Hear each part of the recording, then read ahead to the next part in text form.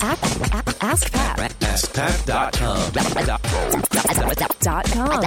AskPat.com. Hey, what's up, everybody? Pathlin here, and welcome to episode 962 of Ask Pat. Thank you so much for joining me today. As always, I'm here to help you by answering your online business questions 5 days a week.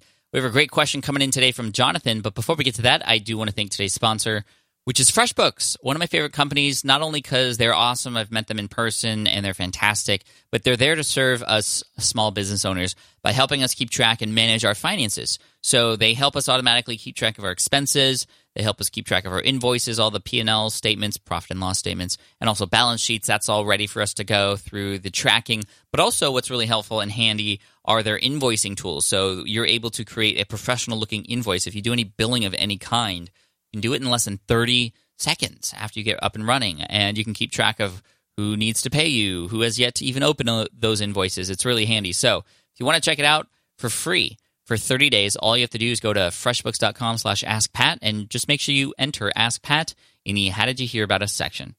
Cool. All right, now here's today's question from Jonathan. Hi, Pat. Jonathan Gaby here from jonathangaby.com. My question is this. Your recent cheat sheet on starting a podcast has inspired me to start one, but I'm curious, how many episodes should I have already ready to go before I publish? I don't want to succumb to the dreaded pod fade, and I think having a nice buffer would be a good start. So hope to hear from you soon, and thanks for all you do.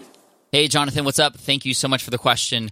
I talk about a lot of these things related to the launch of your show in my course, Power Up Podcasting, which you can find and sign up for the waitlist for at poweruppodcasting.com. But I'll tell you what I tell the students in the course. I always say, launch with 3. The reason why you want to launch with 3, like literally when you begin to start pushing your show out there and using the tactics I tell you to kind of make a big deal about the launch of your show, you want to have 3 episodes available. I only had 1 available at the start, and that was a mistake because that's the time at which I made the biggest deal about it. And so if you only have 1 to go into, well, you're leaving a lot of potential listens, call to actions, a lot of subscribers, downloads on the table. The more episodes you have, the more likely it is people are going to go and binge listen to more, especially if they like what they hear. There may be one topic that might resonate more with others than some of the other shows that you have. And so there's a lot more possibilities that happen when you launch with 3. Now, launching with 3 is different than how many should you record, because very smartly you are knowing that there is the possibility of you kind of like starting to fall behind and starting to lose energy, which is a real thing. It's called pod fade, like Jonathan said. But a few things will help you through pod fade. One, having a number of episodes in the can, especially at the start, because then you can focus on growing your show, marketing it while you already have episodes already recorded and potentially even published on your hosting or ready to sort of scheduled, and then the other thing that helps is just remembering why you're doing this in the first place. Also thinking about future guests who you can have on, collecting feedback from your audience as you are going, reviews and things like that. It's all really motivating to help push you through a lot of that pod fade. But I typically recommend anywhere between 3 additional to 5 additional episodes at the start. So by the time you're going, you have 6 to 8 episodes already in the can, including the ones that you launch with. And that gives you a nice buffer for almost about a month. Typically, if you're doing 1 episode per week, it's up to you, really. I know people who have recorded 30 ahead of time and just had that available and ready to go, which was good for several months.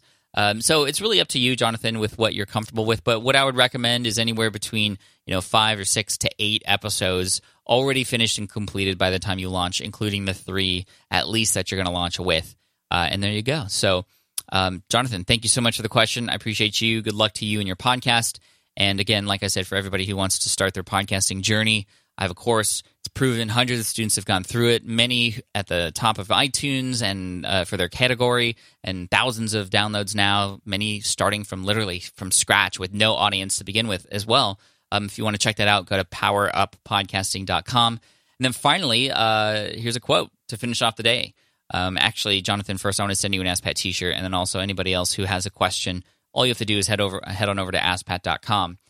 But now for that quote. This is from Herbert Bayard Swope.